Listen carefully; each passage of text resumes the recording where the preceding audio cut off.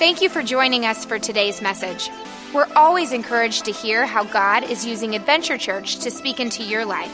If you've got a story to share, please do so by visiting adventure.church/mystory. Also, if you'd like to support Adventure Church financially, you can do that by giving online and help us bring messages like this one to you each and every week. Today's message is from our series called We the People, in which we're discovering the purpose that you and I have while our nation looks to someone else to provide answers during this election year. That's right. What if we're waiting on someone else to repair something that you and I have been called to confront? Now let's prepare our hearts to hear a word from God. Together, we accomplished what nobody thought was absolutely possible. Donald Trump is temperamentally unfit to be president. In the economy, it only added 38,000 jobs. That's the worst monthly job gain in 6 years, September 2010. Today, Orlando became the tragic scene of the worst mass shooting in American history. We begin with breaking news in Dallas, Texas, where at least 5 police officers were killed when they were ambushed by at least 2 snipers. We're getting new images of the recent U.S. airstrikes against ISIS in Libya. The Pentagon just now releasing this video. But that's not stopping ISIS from planning on staging more attacks. Hillary Clinton turned the State Department into her private hedge fund. We all need to keep working toward a better, fairer, stronger America. Today we're starting a series called We the People, as you just saw a video a few minutes ago. But how many of you are enjoying this election season? If you're just like, I eat it up, I read everything, I love it. Come on, not many of you. Well, that's good. Well, there's a few of you. Come on, be honest. You watch it. You're all about it. How many of you watch like all the debates and the primaries, and you were all interested in all that, right? So some of you. How many of you hate it? You're like, I'm ready for this to be over and done with and just be done. You know, how many of you have decided who you're voting for already? You're like, so let's just kill it. You know, I already know who I'm voting for, so let's end the whole thing. How many of you thinks that church and preachers should just stay away from everything political this morning, right? And you're like, what is he doing? What is he going to talk about? But here's the deal. The reality is like we want to talk about things here at Adventure Church that you talk about at home. Things that you talk about at your workplace, things that you engage people in conversation with, because that is what life is all about. We want to engage you and teach you what Scripture has to say and how do you navigate not just being married and being a parent and trying to follow Christ and how to pray, but how do you navigate these tough seasons, especially one like this, the political season that we're in. And so today, regardless of your political views, regardless of who you're going to vote for, I think we can all agree that we live in the greatest country in the world, right? We live in the greatest country in the world. The first service clapped for that. I guess you're not as American and patriotic as they are, but we live in the greatest country in the world. Regardless of your views, you can have a view, right? Not every country you can have a view. Not every place you have a vote that matters, that you can have a say in what happens in your leadership of your country. We live in the greatest country in the world. And regardless of your views on government, can we all agree that if we were to remove government, things would be a little chaotic, right? You may get to work a little quicker in the morning, but it's still going to be chaotic. If we were to remove that there's order that government brings. It brings stability, it brings authority, it brings rule to our nation and to our lives, and we need those to govern ourselves. And so regardless of all of those things, we can agree. We live in the greatest country in the world, and we can agree that if we were just to remove government altogether and just be done with it, that we would find ourselves in a pretty chaotic situation. But before we dive into the political arena today and kind of talk through some of these things, there are some foundational principles that I want you to know. And a lot of this is going to be very practical today, but I think it's good reminders, okay, for many of us that this is what we have to lay as a foundation before we go any further. Good reminders today. The first one is this, is that God established government. It was his idea. In Romans 13:1, it says this, everyone, look at your neighbor and say, that means you. That means you. Everyone must what? Submit. Ooh, I don't like that word. To governing authorities. For all authority comes from God, and those in positions of authority have been placed there by God. Ooh, right?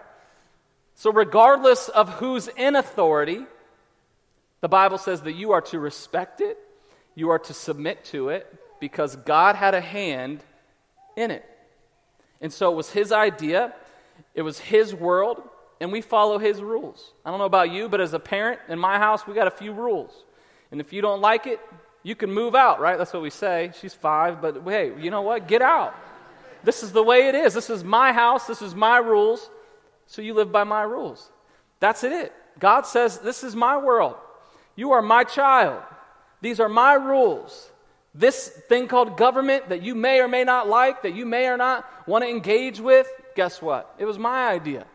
And I have all authority, and I've given authority to people to rule over you. So he says, submit to that authority. He knew we needed it, and he demands we respect it. So regardless of what's going on in our world, regardless who is in leadership, God says, you, as my people, must respect it and must understand that I'm involved in it. Jesus even took it a step further, and in Mark chapter 12, Jesus actually says, pay your taxes.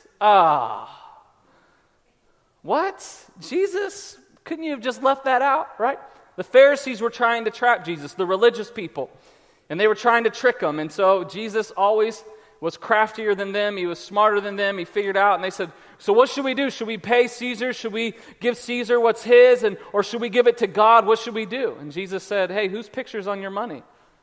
He said, Caesar's. He says, well, give to Caesar's what's Caesar's, and give to God what's God's. Don't cheat either one of them. We're to submit to the authority. We're to give and to do what the Bible says. So Jesus actually says to pay your taxes. So God established government. He's the one, it was his idea, and we must submit to it. Secondly, simple reminder this morning, you need to remember the foundation of this is that God is in control.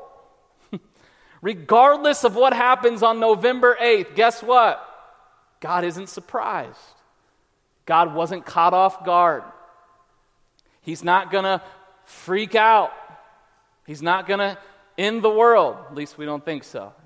If he does, I didn't predict it, okay? You know what I mean? But he's not. Listen to what Daniel says in 5:21. And this book was written under terrible rule. King Nebuchadnezzar was a terrible, ruthless murderer. If you did not follow his ways and worship him and submit to him, he would have you killed. And this is what Daniel says. He says, the Most High God rules over the kingdoms of the world and appoints anyone he desires to rule over them. So Paul said the same thing, that God places these people in authority. In the Old Testament, even under harsh leadership, he says God's in control. Regardless of the outcome of the election, God is never caught off guard. He's never surprised. He's always poised. He's always steady. He's solid. He's in control. So when our world feels like it's spinning out of control, we must press into the one who is in control. And I think some of you just need that reminder this morning, that regardless of what happens in this political season, God's got it. He's got it. His purpose is not going to be, undone. He's still going to accomplish his purpose for you. He's still going to accomplish his purpose for your family. He's still going to accomplish his purpose for your kids. And the future is still in his hands. And the Bible says that he's created us and that we have a good future and a hope that's in him. So even if the nation falls apart, guess what? God never falls apart. Even when the nation can't provide for you in a way that you think it should, guess what? God's your provider. Even if healthcare isn't what you need it to be, guess what? God is your healer. He's in control. He's the one that we place our life in. That is one of the greatest benefits we have of being God's children, of being Christ's followers, that we can say, God, you got it. I know for me, I wrestle with that. I'm type A. I'm driven. I want to control things. And there's things in life that happen that are just simply out of your control. A couple weeks ago, I was struggling with something with that and just trying to trust God. And I was driving and I saw this sunset and I stopped enough to take a picture of it. And God just simply reminded me in that moment. He said, I created this. I got it. I got it. I got you. I got your future. Do you trust me or do you not? So regardless of what happens in the election November 8th, God's in control. We may not know what the future holds, but Scripture says we know the one who holds the future. And so we trust in that, not in anything else. So today, understand, God established government. It was his idea. He expects us and commands us to submit to it and the authority that's in place. And we can do that because he's in control, because he's got it. Amen? So Christian and politics, how do we relate? What do you do in this political season and pursuing God and still being in the world, right? We're in the world, not of it. So how do we stay connected to the one who's in control and be a part of the process? Because I think we should. And the first thing is this, is as Christians, I think God expects us to pay attention. To pay attention. You know, my kids, when they get scared or they don't want to hear it's bedtime, they try to hide.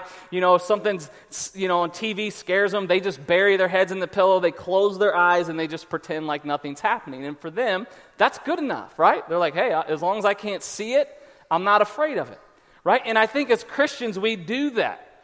That we get so disengaged with culture that we think if we can just kind of bury our heads in the sand, that it's all just going to be okay, right? We can just hide out for a few more weeks, and this whole process will be over, and we can just go on with our lives.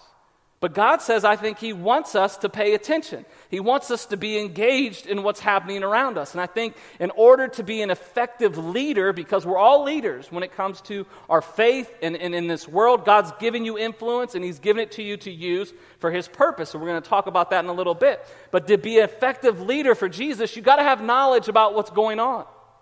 You got to understand what's happening in our world. In politics, we can't just pretend like nothing's happening. Otherwise, we look ignorant and we look uneducated and we look like, who are you to speak into my life? You don't have any clue what's going on in the world.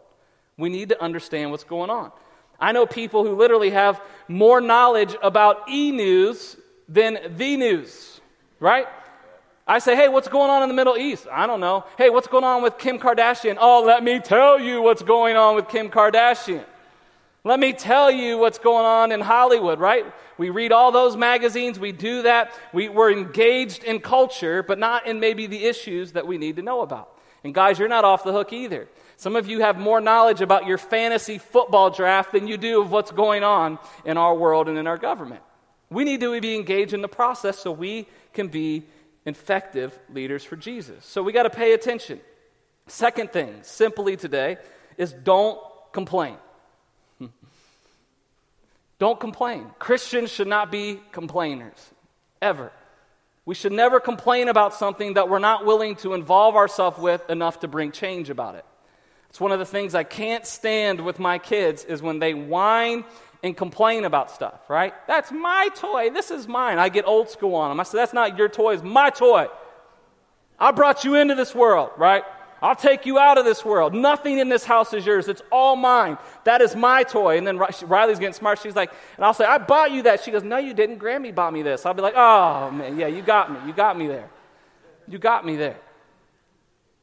But we do that. But when their kids whine and complain about, that you didn't make their mac and cheese just right, and they're complaining, and I just go, you know what? Just be quiet. Eat what is on the table. I'm just going to put you in bed, right? We start threatening them. I think God sometimes gets that way with us, where we're just whining and complaining, even in our prayers to him. Oh, God, why are they like this? Why are they like this? Why is this happening? What is this? When are you just going to come back and rescue us, Lord? Why? Whine. And I think God looks at us like we look at our own kids. He goes, just be quiet. Stop whining and complaining. Why don't you do something instead of just whine and complain to me? Why don't you be a part of bringing about the change that you want to see? So we can't be complainers. And just a side note, please, I like all of you. I want to stay friends with you on Facebook. Stop posting political stuff on Facebook. You aren't going to change anyone's mind. Right?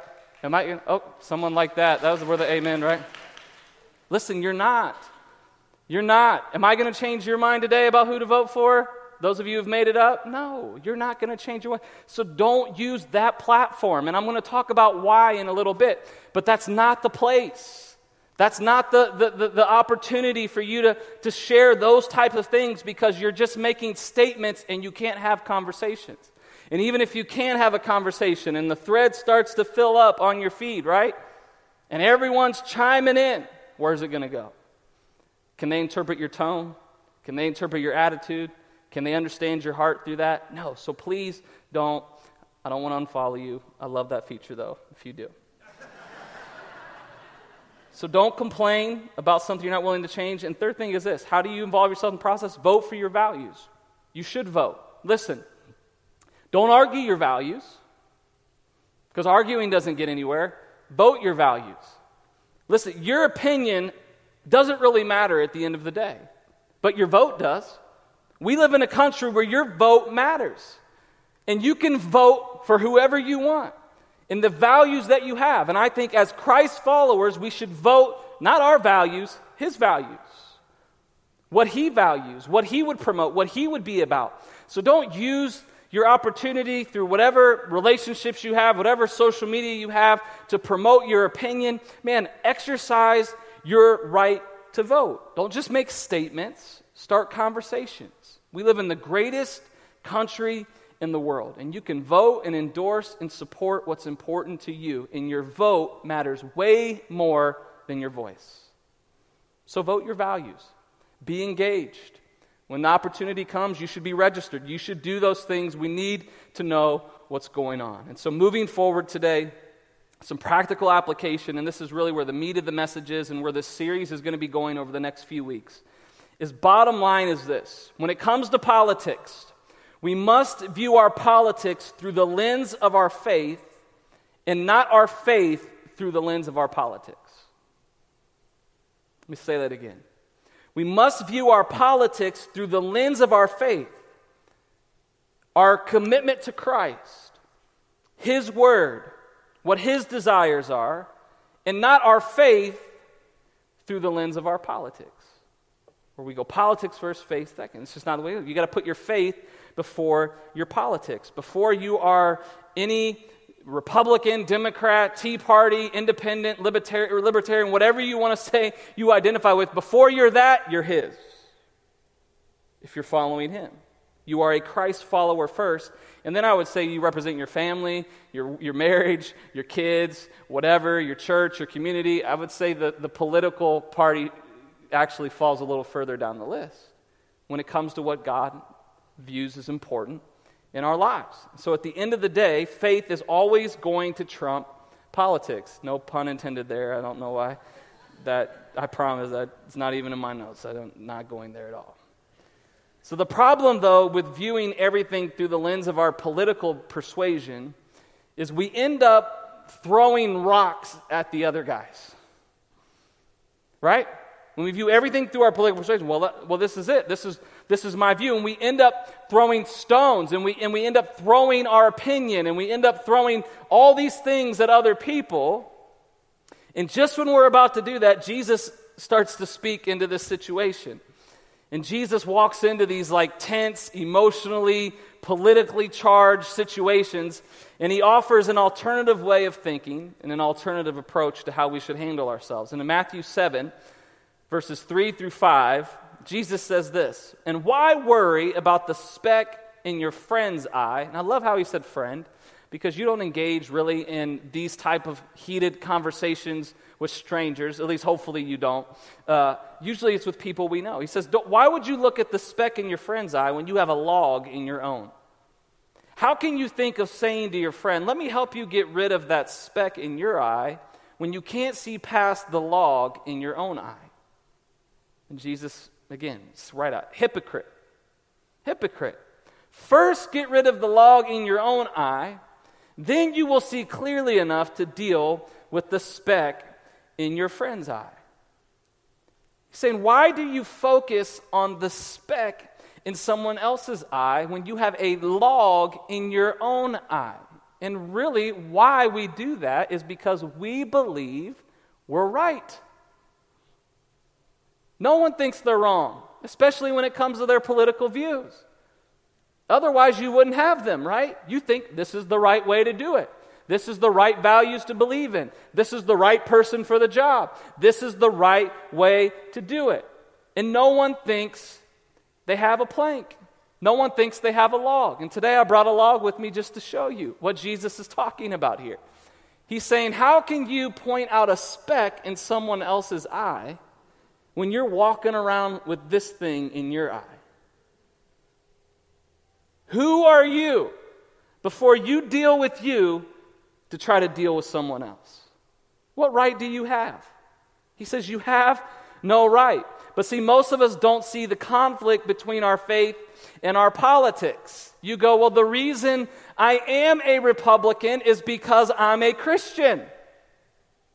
Right? The reason I'm on the far right is to promote righteousness. Right? We tie them together. And you go, well, I'm a Democrat because I have the same values Jesus had. Right? Jesus was all about feeding the poor. Jesus had 5,000 people and then gave them the leftovers. Right? Jesus was a healthcare dispensing machine. He gave away free healthcare all the time to people who couldn't afford it themselves. That's why I embrace these things. Jesus said, to the rich young ruler, give away all of your money and give it to the poor. Right?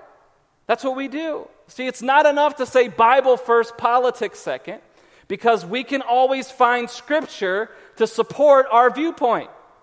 So it's got to be faith first. It's got to be Jesus first. It's got to be what He wants for me first. Because no matter where you stand, you can find something in Scripture to support where you stand. We must put our faith first, politics second. Jesus said, the problem with this approach is when you start trying to tell everyone else how they should live and how they should view, and without knowing them, without experiencing what they've experienced. He said, who are you to do that? Only hypocrites do that. He said, before you can go to them, you got to be willing to yank the plank, yank the log out of your own eye. He says a hypocrite is someone who expects something of someone else that they aren't willing to do themselves. Are you willing to listen? Are you willing to listen to someone else's views? Are you willing to accept things that you don't necessarily agree with? Jesus is saying we all have the same issues here. We all think we're right. And before you start telling someone else that they're wrong and you're right, he said you better go take a good, long look in the mirror. You see, when something about you bothers me, Jesus says, I need to take a long, hard look at me before bothering you. I think Michael Jackson had it right. He said, I'm starting with the man in the mirror. I'm asking him to be the one to change his ways. And when it comes to our faith, that's what God has always asked of us. Jesus says when you pull the plank, when you go to the mirror, when you examine yourself first before going out, he says, then you will be able to see clearly enough. But what do we do? We go, why do you see clearly? They're the ones who don't see clearly. Jesus says, no. Go home, look in the mirror. Then, and only then, will you have the right to say anything else. Deal with the log in your own eye before you deal with the speck in someone else's. You see, the path to change in our country always begins with we, not they. The path to change in our country always begins with me, not they. You see, the problem is that we think it's they, the people. They need to change. The government needs to change. The Republicans need to change. The Democrats need to change. Right? It's always they. And Jesus says, no, it's you. It's you. It's you. Before you point at they, you better take a good, long, hard look at you. And if the change we want to see happen in our country is going to happen, it's got to become we, the people. My responsibility.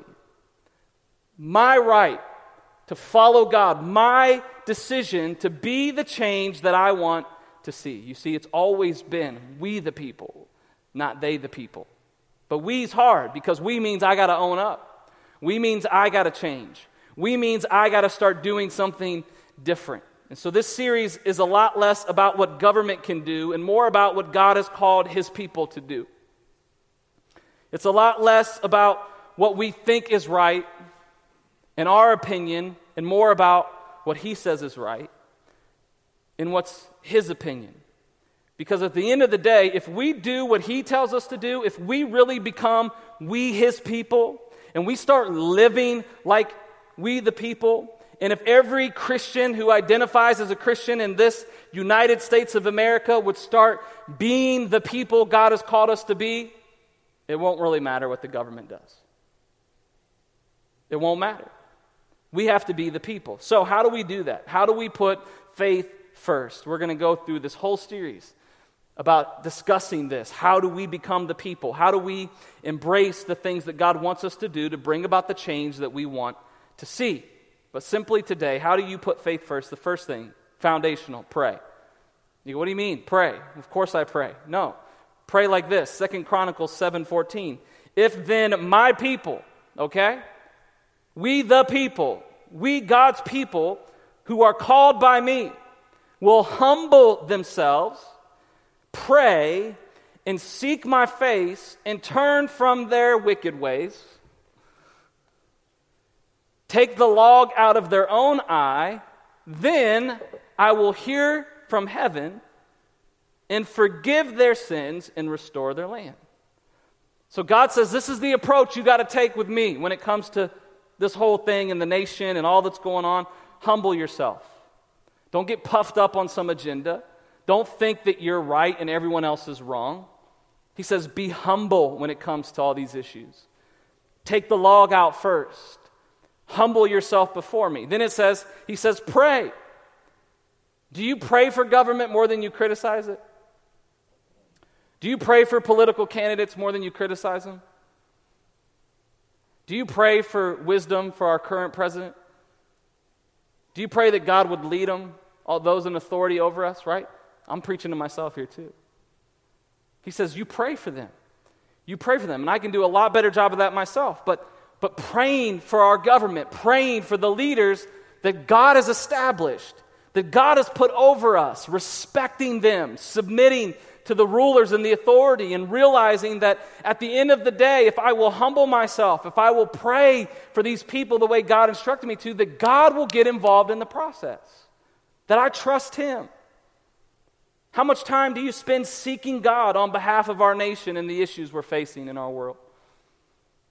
That's what Scripture says for us to do. It says when we do that, with that approach and humility, it says God will hear us and God will get involved in the process. So we have to be willing to pray. And secondly, is we have to be willing to put people over politics. For us to get this thing right, to put faith first, you must be willing to put people first and politics second. And if you are a Christian and you identify as a Christ follower, you represent Jesus. So it's Him first. I represent Him more than any other area of my life. I represent Him. He has given me that. Before a political party, before anything else, I represent Jesus. You know, Riley started kindergarten this week. It was an emotional day on Thursday. I was leading up. It was tough. And so it was the morning of, and she was finishing up her breakfast, and I was downstairs on the couch reading, and she finishes up, and we were getting ready to leave in about 15, 20 minutes. She climbs up on my lap, and I said, "Are you so excited for today?" I was like, "I'm so excited for you." She's been just looking forward to starting school. And she says, "Yeah, I'm excited." And then she pauses for a second, and she says, "But not that excited because I'm kind of scared too." And I was like, "You don't have to go to school. We're going to homeschool you. You want to stay home with me? I'll take you to work. You know, we'll practice ABCs. I can do this, right?" But I said, "You know what? You're going to be okay." And so I reminded her again, as we've been telling her, I said, God's with you. He loves you. You're strong. You're brave. You're going to do great. And I said, you gotta be willing to go through those uncomfortable times because God's going to use you. You're going to meet new friends today. You're going to see people who may be scared too, and you're going to befriend them. I said, you're going to do those things. You're going to be nice to people. You're going to listen to your teacher more than you listen to me, okay? Right? We're reinforcing those values. Why? Because I want her to represent Christ, and I know the principal. She represents me, right? I don't want the principal calling me and going, "Hey, your kid is acting a fool here. What are you going to do?" Because she represents me. That's how we have to take this approach As Christ followers, 2 Corinthians 5:19 through 20 says this, "For God was in Christ," this is the message, "reconciling the world to himself, no longer counting people's sins against them." That's the message of Christ. That's the redemption message, that God redeemed us, reconciled us. And it says this, "And he gave us this message, wonderful message of reconciliation." He gave this message to you and me, to his followers. Verse 20, "So we are Christ's ambassadors." Another translation says we are Christ's representatives. This is what convicts me. And that God is making his appeal to the world through you.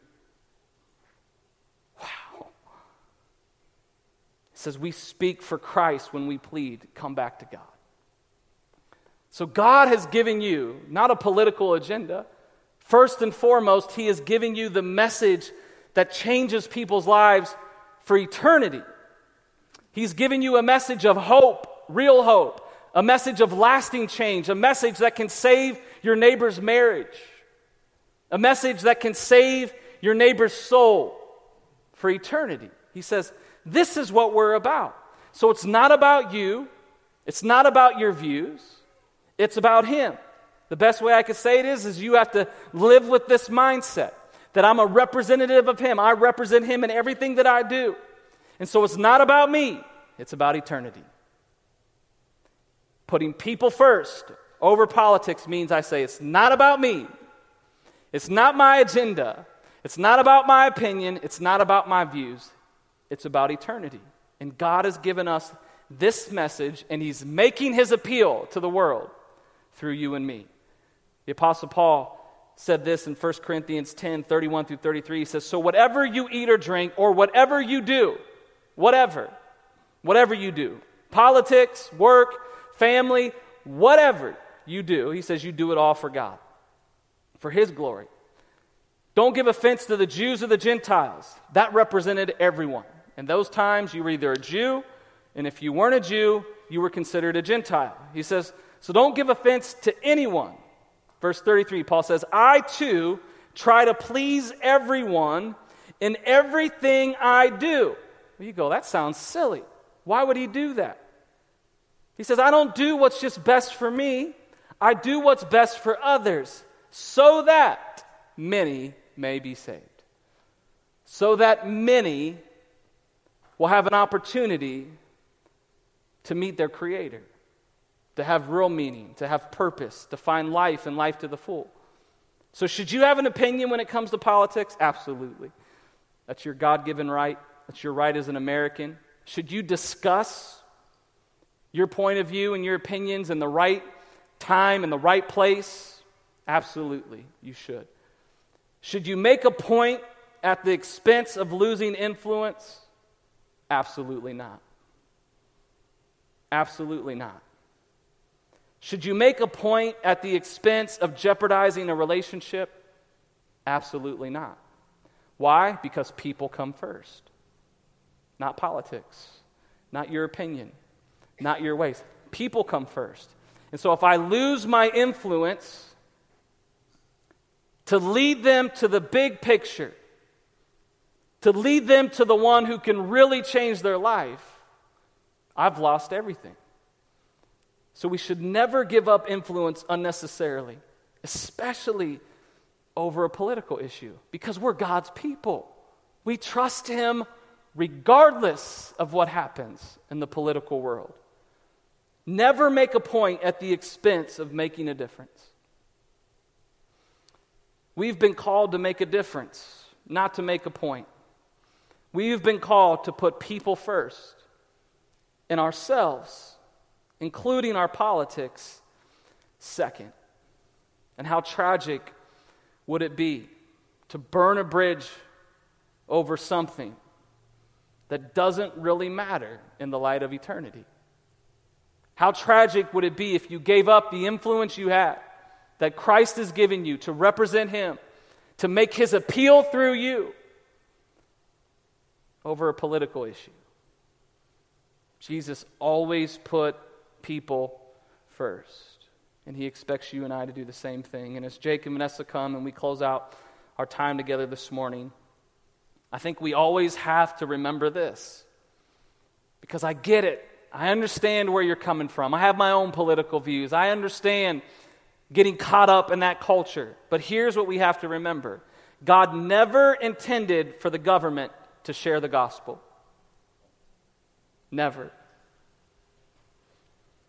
That's your job. It's my job. And so why would you lose your influence to promote the gospel? The only message that can change anyone's life in order to promote your own political agenda. Why would we ever give that up for the sake of the gospel? We can't. And listen, we're all candidates. We've all been elected by Jesus to promote his gospel. He's making his appeal through you. We have the greatest campaign message ever. Love, hope, change, redemption, forgiveness, healing, eternity. There's no message greater than the one that we have. And God's saying, don't lose your platform to promote my gospel, my message, in order to promote your political views. We can't do it. We have to be willing to put people first. We have to be willing to be the people. We the people. We God's people. Willing to lay aside our own views, our own agenda, our own desires, our own opinions for the sake of the only message that can change the world. You see, the Bible says that you are the light of the world. That we are a city on a hill. That we're a beacon of light. A beacon of hope when there seems to be no hope. And we've been called to be his light. You go, well, the world's dark. It's tough. A little bit of light goes a long ways. And if everyone who claims statistically to identify as a Christian would become the people that God has called us to be, willing to turn our light on, willing to put faith over politics, willing to put people first, I believe we'd see the change we want to see. I believe this world would be a brighter place. I believe our children would have a brighter future if we, the people, would be the people God's called us to be. Because it's about we, not them. It's about me, not them. Be the change you want to see. Do the things that God has called us to do. And I think as the church, we should always be known more for what we're for than what we're against. That should be our message. And no enemy, no opponent has ever been won with anger.